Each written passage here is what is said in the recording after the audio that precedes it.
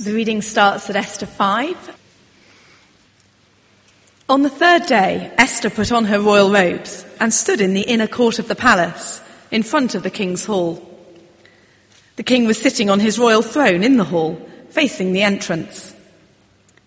When he saw Queen Esther standing in the court, he was pleased with her and held out to her the gold scepter that was in his hand. So Esther approached and touched the tip of the scepter. Then the king asked, "What is it, Queen Esther? What's your request? Even up to half the kingdom, it will be given to you." "If it pleases the king," replied Esther, "let the king, together with Haman, come today to a banquet I have prepared for him." "Bring Haman at once," the king said, "so that we may do what Esther asks." So the king and Haman went to the banquet Esther had prepared. As they were drinking wine, the king again asked Esther, "Now what is your position? It will be given you. And what is your request? Even up to half the kingdom, it will be granted." Esther replied, "My petition and my request is this. If the king regards me with favor, and if it pleases the king to grant my petition and fulfill my request, let the king and Haman come tomorrow to the banquet I will prepare for them. Then I will answer the king's question."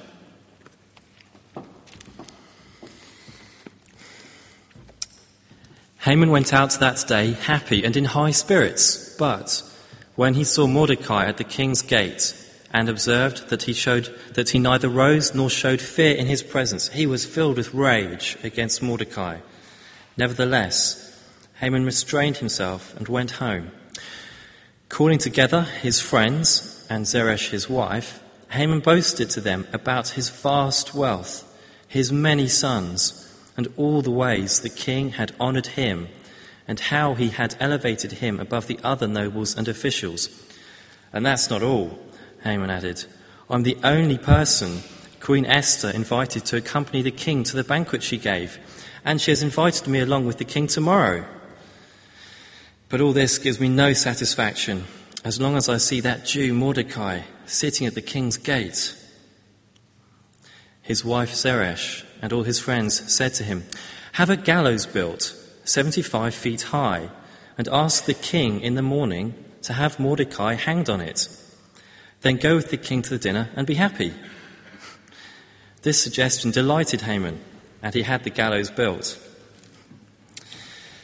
That night, the king could not sleep, so he ordered the book of the Chronicles, the record of his reign, to be brought in and read to him. It was found recorded there that Mordecai had exposed Bigthana and Teresh, two of the king's officers who guarded the doorway, who had conspired to assassinate King Xerxes.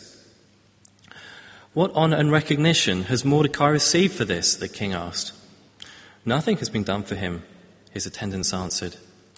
The king said, "Who is in the court?" Now Haman had just entered the outer court of the palace to speak to the king about hanging Mordecai on the gallows he had erected for him.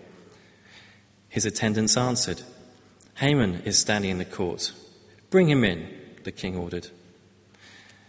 When Haman entered, the king asked him, "What should be done for the man the king delights to honor?" Now Haman thought to himself, Who is there that the king would rather honor than me?" So he answered the king, "For the man the king delights to honor, have them bring a royal robe the king has worn, and a horse the king has ridden, one with a royal crest placed on its head.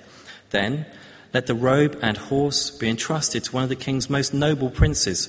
Let them robe the man the king delights to honor, and lead him on the horse through the city streets, proclaiming before him, 'This is what is done for the man the king delights to honor.'" "Go at once," the king commanded Haman. "Get the robe and the horse, and do just as you have suggested for Mordecai the Jew, who sits at the king's gate. Do not neglect anything you have recommended." So Haman got the robe and the horse. He rode Mordecai and led him on horseback through the city streets, proclaiming before him, "This is what is done for the man the king delights to honor." Afterwards, Mordecai returned to the king's gate, but Haman rushed home with his head covered in grief and told Zeresh his wife and all his friends everything that had happened to him. His advisers and his wife Zeresh said to him, "Since Mordecai, before whom your downfall has started, is of Jewish origin, you cannot stand against him. You will surely come to ruin." While they were still talking with him, the king's eunuchs arrived and hurried Haman away to the banquet Esther had prepared. So the king and Haman went to dine with Queen Esther.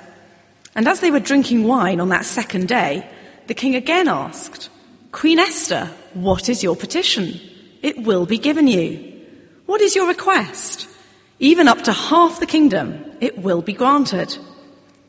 Then Queen Esther answered, "If I have found favor with you, O king, and if it pleases your majesty, grant me my life.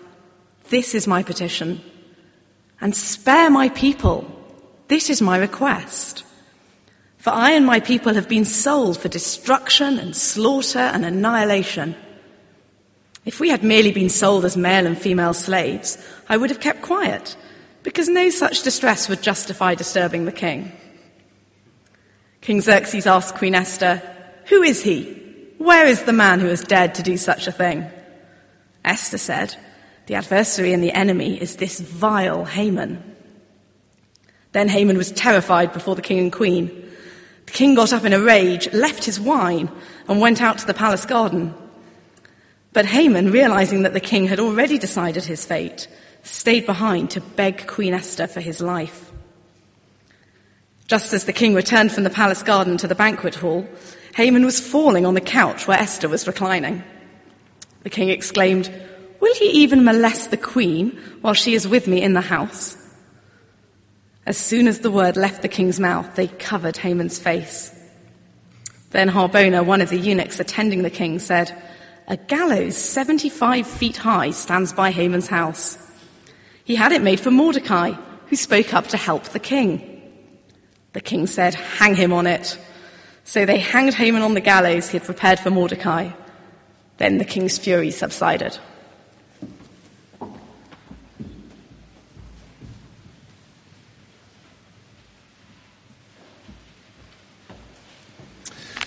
Well, welcome to Esther. If you've missed the last couple of weeks, it's an interesting story. Let me add my welcome. My name's Matt Fuller. I'm minister pastor here. And great to see you. Let's pray for God's help as we look at this together. Our loving Father, this is a strange story to our ears. Please, would you help us understand it? And more than that, would your Spirit take what's here, apply it to our hearts, so we would live for you. Amen. Now, somewhat unusually, tonight we're largely thinking about clothes, which is odd. And it's not that I'm some kind of biblical Gokwan. See, none of you would have thought I knew him, would you? I don't know him. I know nothing about clothes or how to dress, clearly. But this part of the book of Esther, all of a sudden robes become very important. They're quite significant, actually, in what's going on here in the story and in this part of the book. Royal robes, not just any robes, not bath robes, surgical robes, clerical robes, no, royal robes. Robes which signify honour and status and respect, those sort of robes. Now, back in these ancient times, there would have been purple, because that was the most expensive colour there was. You had to kill 1,000 shellfish to get a purple robe. So, you were quite wealthy. But even today, robes, they carry significance with them. So, state opening of Parliament, the Queen will arrive looking quite good. Not often you see her having a bad day. But then she'll go into the robing room in the Palace of Westminster and get on the state robes, of course. And off she'll go to read out, my government will. And everyone respects her greatly. And the robes are a signifier of that. So having royal robes, it's a symbol of honour, of status. And there's a sense in which the question behind or thrown up by the text, these chapters is, how do you get robes? How do you get royal robes? How do you get honour, status? glory. How do you get those things? And essentially the answer is you can't grasp for them, you have to be given them. You can't grasp after royal robes. You have to be given them by the king. That's where we're going. Well, look, we've had a week off from Esther, so let me remind you a little bit. It is a story then of how God delivers his people. That's what the book of Esther is about. God delivers, saves his people, even though he doesn't appear to be there. So the distinctive feature of the book of Esther is, as Mark mentioned, God's not there. God is not mentioned, not by name, not by activity. There's no prayer, there's no worship, there's no thanksgiving, there's no praising. There's no religious activity in the book as such. God is airbrushed out. And again, this is not because the author just made a mistake. Oh, I'm so embarrassed, I've forgotten to put God in the Bible in my book, and all my friends are going to think I'm such a fool. It's not that, it's deliberate. God is deliberately removed from the surface of this story, which has a number of little impacts. The first is, Esther doesn't just throw out its application. It's not like the Sermon on the Mount, which we've just finished looking at. When Jesus says, do not be anxious, you don't have to sit there thinking, wow, I wonder what the point is. It's do not be anxious. It's kind of there on the surface. With Esther, it doesn't just throw out its application. You have to think, what's going on here? Why has he written it like that? And so it plays in your head. It messes with your head a little bit. Certainly if you're preaching it really does. And you think about it lots. And that's part of the genius of the book. It makes you think. God has given us this story to keep us thinking about it throughout the week, hopefully.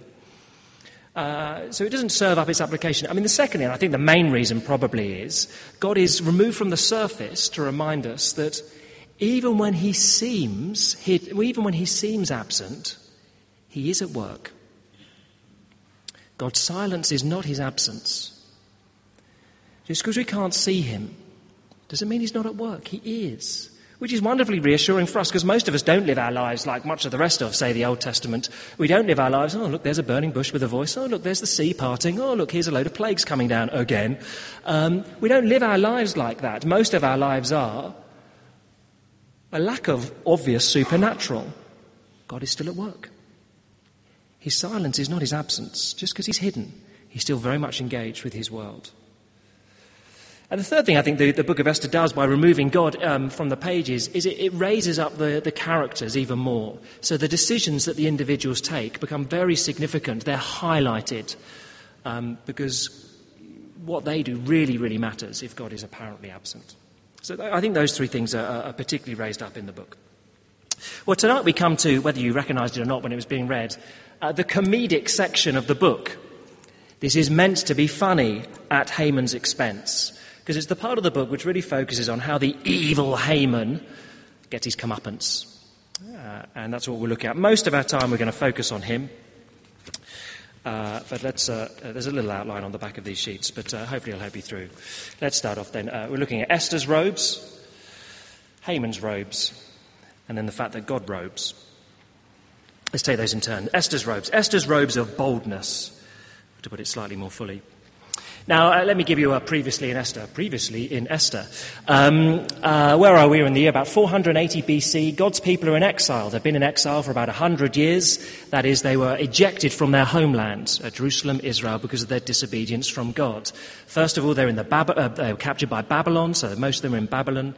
But then that empire fell, and the next empire came up, Persian Empire. And that's where they are. Massive empire across 3 continents, the global superpower of the day.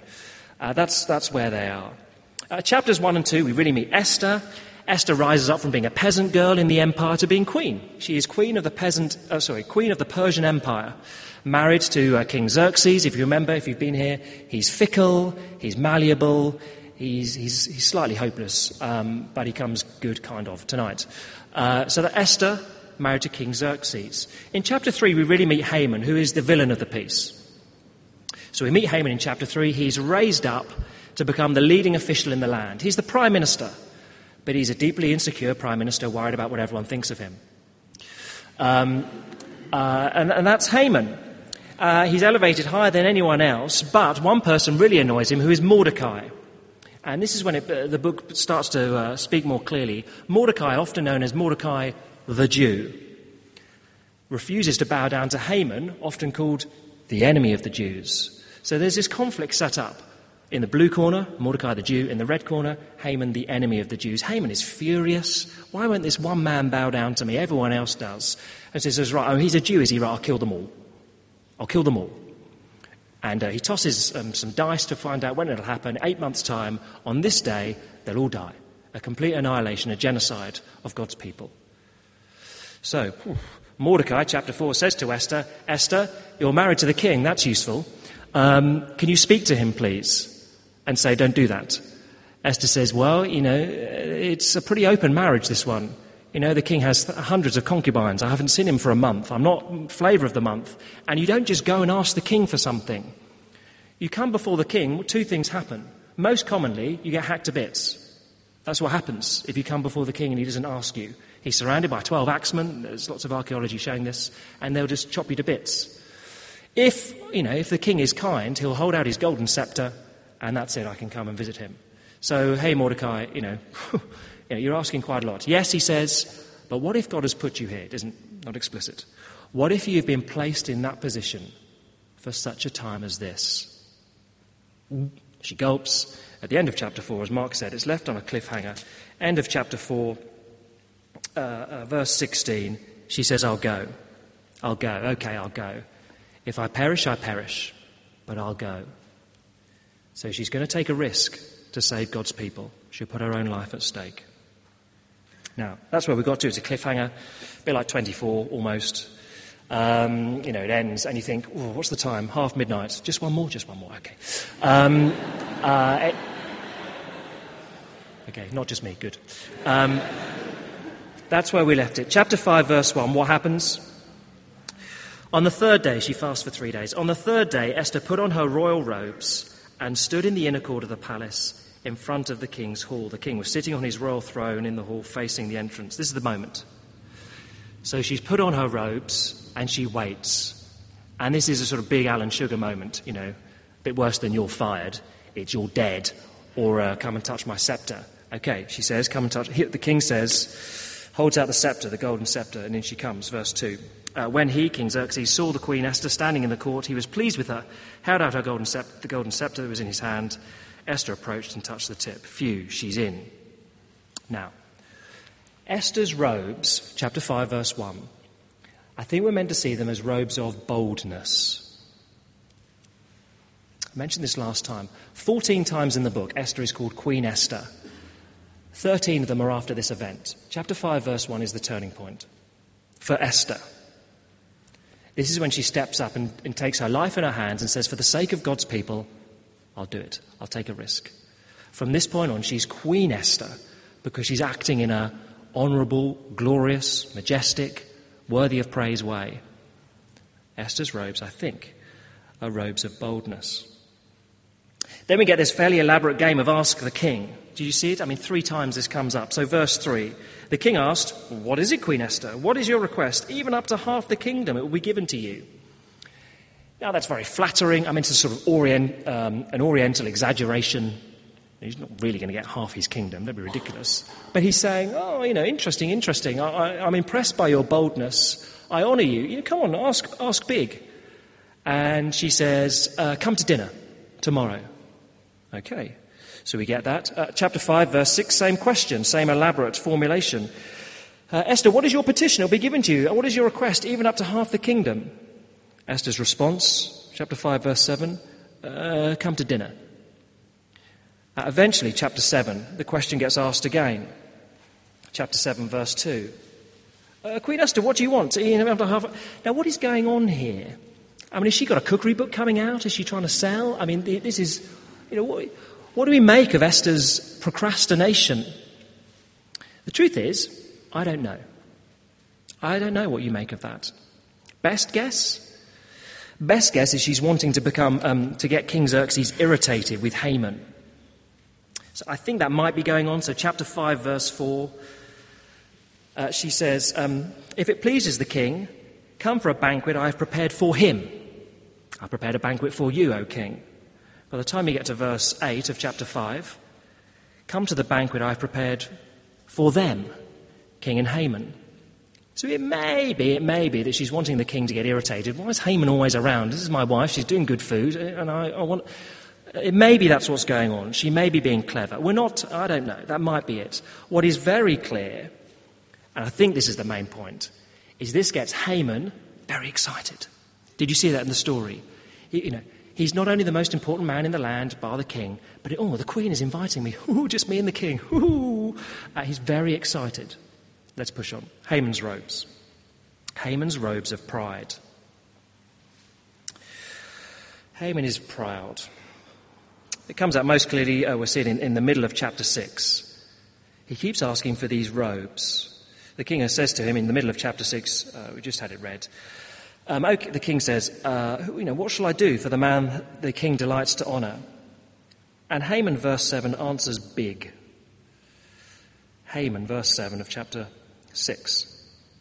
Oh, well, for the man the king delights to honour, have them bring a royal robe. The king has worn and a horse. The king has ridden, one with a royal crest upon its head. Then let the robe and the horse be entrusted to one of the king's most noble princes. Let the robe the man the king delights to honour lead one horse. Oh, he's getting very excited at this point, because this is all coming to him.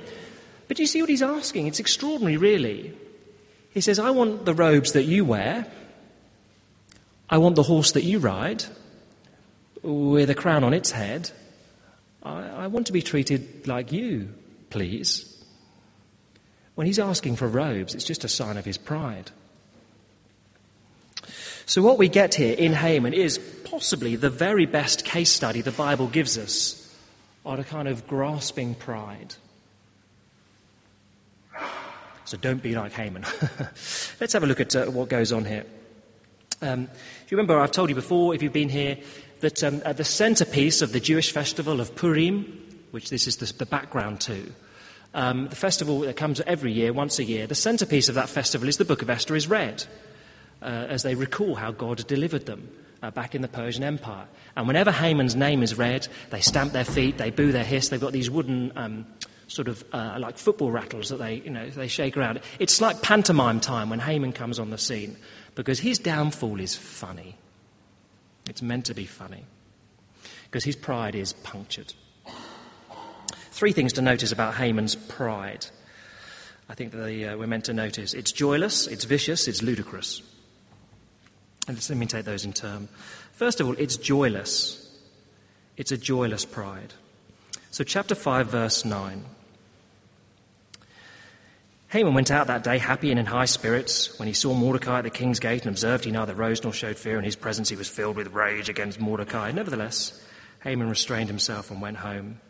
We go through this elaborate thing where he boasts to his friends about how wonderful he is. But, verse 13, all this gives me no satisfaction as long as I see that Jew Mordecai sitting at the king's gate. So he's invited to a banquet with the king and the queen. He's very excited by that. He went out happy, verse 9, skips down the road. But Mordecai won't bow to him still. How annoying for Haman. He was filled with rage in verse 9. So he has to go home and sort of puff himself up again. He sort of re-inflate his pride. So please don't ever do this. He goes home, gets together all his friends and his wife, and tells them how great he is. I mean, that would be a pretty boring dinner party. There's nothing so boring as a bore, is there? A bore who obsesses about themselves. I mean, it'd be a dreadful dinner party to be at. But it's very embarrassing. Here is a man who is elevated above everyone else bar the king. He's got more titles than Peter Mandelson. He's really elevated up. He is the most significant man bar the king in the land. But it's not enough. See, it's not enough for Haman to be important. He has to be seen to be important. He needs to feel or see publicly recognition, acclaim, importance. He has so much, and yet his pride that one man won't bow down to him, it robs him of all his joy. One thing robs him of all his joy. And that's the nature of pride. Pride is joyless. It's insatiable. It's insecure. So if for when we're proud, life is just a roller coaster. If we're in our element and we're at the centre of attention, brilliant, and we bask in that and we regale people and we're witty and funny and etc., etc. But if we're in a certain context and we're not, well, then we clam up, we say nothing, we're resentful, we're joyless. Because pride is fickle, pride is insecure, it goes up and down. So Haman's pride is joyless. It reminds me a little bit of the film Gladiator, the Russell Crowe, and the Emperor Commodus in that. I mean, he's a proud man, but deeply insecure. He is the emperor of the Roman Empire, and yet it's not enough for him. Maximus appears in Rome, and the people love Maximus, and he's furious. He can't do anything.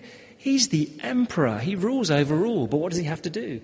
He has to fight Maximus in the ring on his own. He has to beat this one person one-on-one, because he's so fragile. He's so insecure. He has no joy as long as one person resists him. Haman's pride is joyless. That's what pride is like. Secondly, it's vicious. I guess this is obvious. He'll commit murder to satisfy his pride. So in chapter 5, verse 14, his wife says to him, "Darling, I've got a good idea. Why not have a gallows built 23 metres high? And then you hang the man on the gallows 23 metres high and everyone will see it." I mean, that's ridiculous. I mean, is that the height of this building? I mean, the palace in Susa, from the archaeological records, is about 18 metres high. So this is taller than anything else in the city. I mean, that's just crazy. But if you hang a man that high, everyone sees him. "Oh, yes, darling, I know, you're slightly insecure, aren't you? Why not hang the man where everyone can see him? Then, of course, your pride will be back on track and you'll be happy." Vicious. And so, of course, he does. Well, I like this. In chapter 6, verse 4, yes, he tries to get Mordecai killed. He goes to see the king just for that reason. Now, Haman is a bit extreme in how vicious he is. But, look, that same sentiment, we all have it somewhere. It is the sentiment where, in our workplace, in our place of study, wherever it may be, the boss, filter it for your context, the boss says, "Billy, he's just an outstanding colleague. Have you seen the work he's produced? He's brilliant." And you think, don't like that. Billy's being praised and I'm not. So you say, yeah, he is very good. Not so popular with the staff. Have you noticed that? And you sort of have to, you have to sort of knock away, chip a little bit at Billy's reputation because, it just makes you feel a bit better. As he comes down, you go up. That's sort of commonly what we do. We may not do it out loud, but we may certainly do it in our heads. It's pride, and that's the vicious nature of pride. It's fiercely competitive. It's the same pride that we hate corporately or in groups. The miserable rise of the BNP getting some votes, what is that? There's an insecurity there. We feel nervous, we feel threatened, and it can become vicious and violent and unpleasant. It's the same manifestation, just on a group scale. Now, Haman's pride is vicious, and that's what pride is like. So it's joyless, it's vicious, and third little thing, it's ludicrous. It's ludicrous. Now, this is when it gets funny, and we're meant to laugh at this. So chapter 6, verse 6, let's spend a bit of time. Chapter 6, verse 6. Haman enters into the king's court. The king asked him, "What should be done for the man the king delights to honour?" Now, we know that's Mordecai the Jew. For Haman, well, he obviously thinks it's him. I mean, chapter 6, verse 6 is, the second half of it. It's like a Shakespearean play. Where the character sort of leans to the audience and says, "Well, who could the king want to honour more than me?" Wink. And, with dramatic irony, the crowd knows, not you, buddy. You're in trouble. We're meant to think, "Oh, Haman, you're just setting yourself up for a fall here." Yes, he is. And he keeps repeating this phrase. He's obviously so delighted with this phrase. So in verses 7 to 9, he says it 3 times. "Oh, the man the king delights to honour, the man the king delights to honour, the man the king delights to honour." He's got it into his head. It's him, it's him, it's him. He gets so carried away. He's so thrilled with himself. This is Haman's dream come true. He's so desperate for the acclamation of the crowd, for the cheers. He just envisages himself walking down the streets dressed up as the king. Oh, yes. There'll be his crowning moment. But verse 10, Go at once, the king commanded Haman. Get the robe, the horse, and do just as you've suggested for the man you hate. The one that makes you furious. Your enemy, the one you're trying to kill. Now, the king doesn't know all that, but we do. Do it for him. Now, there's something very funny about pride when it's pricked. Because pride it's pathetic. It makes you want to laugh. I was in a Cafe Nero this week on Curzon Street. Some of you know I give them a lot of free advertising. It's where I do most of my work. They give me free coffee every now and again. But I was in there, and it's just the bloke sat down on the table next to me. Two blokes. I was a little bit scruffy. They were in their very wide pinstripes, very full of themselves. And there was a load of rubbish on their table, and they just plonked it on my table when I was sat there. Now, I was just so surprised, I just roared with laughter. I mean, that's just so rude, isn't it? I mean, how full of yourself must you be to do that? And I just looked at the bloke and roared with laughter. And I mean, this wasn't the best thing to say, I confess. It wasn't a very good thing to say. I just said, that's funny.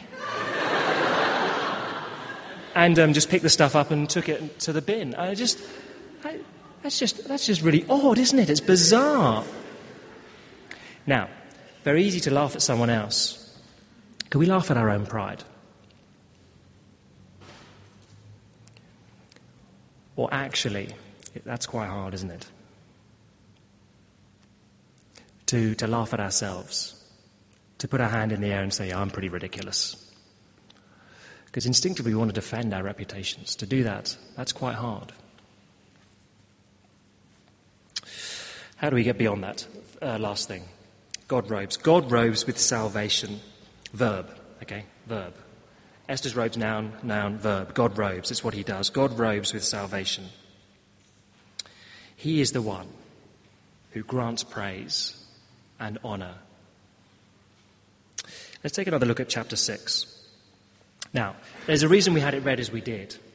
So Phoebe read the Esther bits. Richard read the bit in the middle. Chapter 6 is God's chapter. Because silently, invisibly, he dominates it. Do you notice in chapter 6, the heroes of the book, Esther, she's just out of chapter 6, doesn't appear at all. Mordecai, he's there, but he's completely passive. All he does is get plonked on a horse and then goes and plonks himself by the gate again. We don't hear him doing anything. You know, the leading characters, the leading heroes, they're taken out. So that we think, well, who's driving the action here? It's God. Silently, he dominates. Chapter 6 is the hinge of the book. So at this point, everything's been going very, very bad for God's people. Now, it starts to turn around. Silently, God is dominating what's going here. So chapter 6, verse 1, that night the king couldn't sleep. Literally, the sleep of the king fled. So what does he do? What do you do when you've got no sleep? You get out a history book and... no, don't do that. What do the attendants read about? His attendants, what do they read? They just so happened to read about Mordecai saving the king's life, which is fortunate, wouldn't you say? And, wow, what a coincidence. Quick, thinks the king, I need to do something. It's very good to reward people who save your life. That's good, and then more people might try and do it. So, quick, what are we going to do? What are we going to do? Well, who's around who's around? Oh, Haman's outside. Really? Goodness, it's the middle of the night. Okay, bring Haman in. Oh, the irony. And Haman describes a fantastic reward for the man the king delights to honour. Now, there's quite a lot of coincidences. King can't sleep. Reads about the fact the bloke who's going to be killed the next day saved his life and he hadn't realised it. And... let's have someone outside who's incredibly vainglorious and wants who's going to come up with this elaborate reward, thinking it's for himself, which goes to Mordecai. It's just a lot of coincidences. Esther's gone, Mordecai's passive. This is God at work. Look at how the chapter is topped and tailed. It's quite interesting. Chapter 5, verse 13. I have no pleasure because that Jew, Mordecai, says Haman, chapter 5:13, that Jew Mordecai sitting at the king's gate. So, what do his wife and friends say to him? Well, build a gallows and have him killed. That's their advice. at the beginning of the chapter, end of the chapter. Chapter 6, verse 14. Chapter 6, verse 13. Haman tells Zeresh, his wife, and his friends, same crowd, what's happened to him. And his advisors said to him, well, since Mordecai, before whom your downfall has started, is of Jewish origin, you cannot stand against him. You'll surely come to ruin. Their advice at this point, you're stuffed. Now, why have they changed their minds? They knew that Mordecai was a Jew back in chapter 5. But at the end of God's chapter 6, they say, you got no chance. Oh, Mordecai's a Jew, you got no chance. He's one of God's people. Do you see what's happened? They've realised, even if we haven't in chapter 6, look, God's at work. You can't stop this, Haman. There's been divine intervention here. God's at work. Sorry, darling. Can I have the house? Because you're going to die. And that's basically what she's saying. Even Haman's family realised that in chapter 6, God is at work. This is God's chapter. God has decided that Mordecai will be robed and get the honour and the glory, and Haman, well, he gets his comeuppance. 3 things as we close. The first is this, just to repeat, God is at work even when he's hidden. It's the main application of the book. It screams at us, it screams out from chapter 6. God has turned the tables on Haman and begun, not completed, we'll see that next week, but begun the work of delivering his people. God silently, invisibly, dominates this chapter. God is at work even when he's hidden. Second thing, we need God to robe us with salvation. See, for you and me, we don't need delivering from Haman. There's no Haman around. We do need delivering from our sin. We do need delivering from the fact that we've rejected God and deserve punishment. We need deliverance from that. Because actually, unless we're delivered from that, we have an eternity of justice and punishment waiting us. We need deliverance from that. And God delivers. We need God to robe us with salvation. Now, this becomes very, very clear by the time you get to the end of the Bible. The book of Revelation, this picture, it becomes quite frequent and dominant. So people who don't know Jesus, unbelievers in the book of Revelation, are naked or filthy. Christians, people who've put their faith in Jesus Christ, are clothed. They're given white robes, washed and given to them by Jesus Christ. Just a picture, it's a picture, remember. But we need to be given robes. We need that to be given to us. It's a gift. It's a gift. Oh, it's a striking one. It's a familiar. I was, again, a couple of days later, sat in my favourite place on Curzon Street, happened to look up at the Washington Hotel, nice hotel opposite, and there was a man in the window of one of the front rooms smoking a cigarette, completely naked. Completely naked. And obviously he just thought, I'm in my hotel room. I've just had a shower, and completely naked. And eventually he sort of wandered away, and I thought, oh, gosh, how embarrassing for him. Anyway, he'll never know. 20 minutes later, he came in.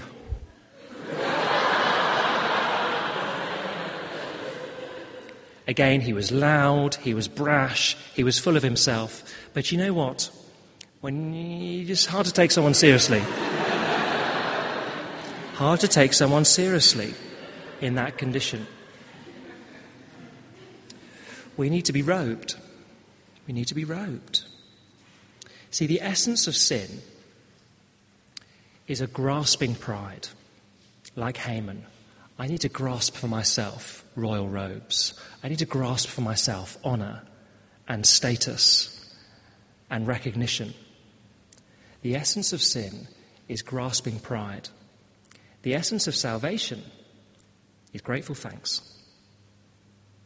I'm naked, morally.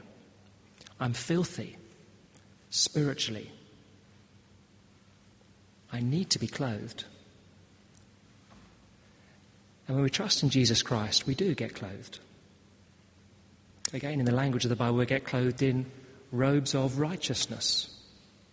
Even though morally we're naked, spiritually we're filthy, Jesus gives us his robes, his perfection, his status. He says, put these on. And now you've got those on, you can come before the King. You can come before my Father, and he'll honour you, and he'll recognise you, and he'll love you, because I've given you my robes. See, Haman demonstrates for us grasping pride. Salvation is a grateful thanks. I need robes, God. Will you clothe me?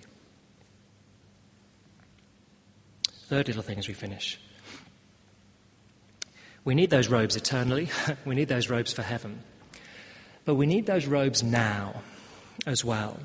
Because here is the approval we need. See, God gives us our royal robes. He gives us our position, acclaim, recognition.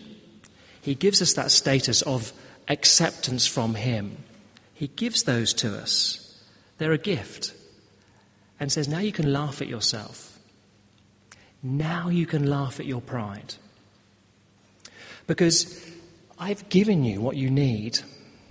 I've given you the recognition that you desire. I've given you the status that you need to wander out into the world. So you can now laugh at what other people say. You can laugh at your own pride and stupidity and just say, I'm an idiot. But it's all right, because God's verdict upon me, that's the one that matters. See, we do need approval of others. We can't live without it. But to have the approval of the most worthy, to have the love of the most lovely, to have the robes of the most regal, to have that verdict, that approval, that means we can go out into the world and laugh at our pride, because his is the verdict, the decision that matters. So we can throw aside our grasping pride, come to him with grateful thanks, and live that way. Let's pray together.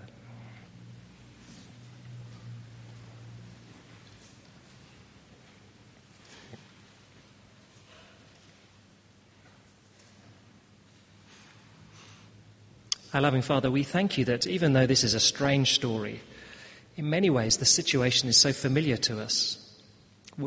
Many of us here are your people. And yet we can't see you at work. We sometimes doubt. We wonder, are you there? Are you active? Are you involved? So thank you for the encouragement, the reassurance that even if you may seem hidden, you are very active, that your silence is not your absence. And thank you that you give us what we need most of all. You give us robes of salvation.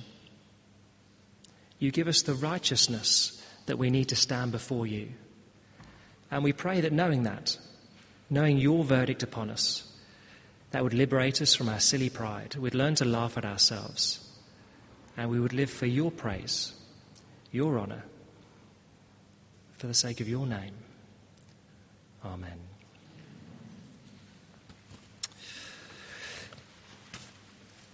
Now, next week we'll finish off the book of Esther.